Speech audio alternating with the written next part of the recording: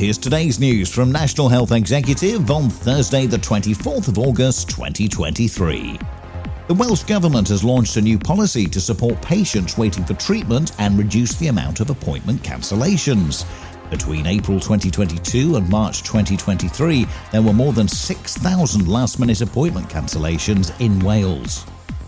New guidance from the National Institute for Health and Care Excellence could save 100,000 colonoscopies a year. The watchdog recommends at-home fecal tests for those with symptoms of colorectal cancer.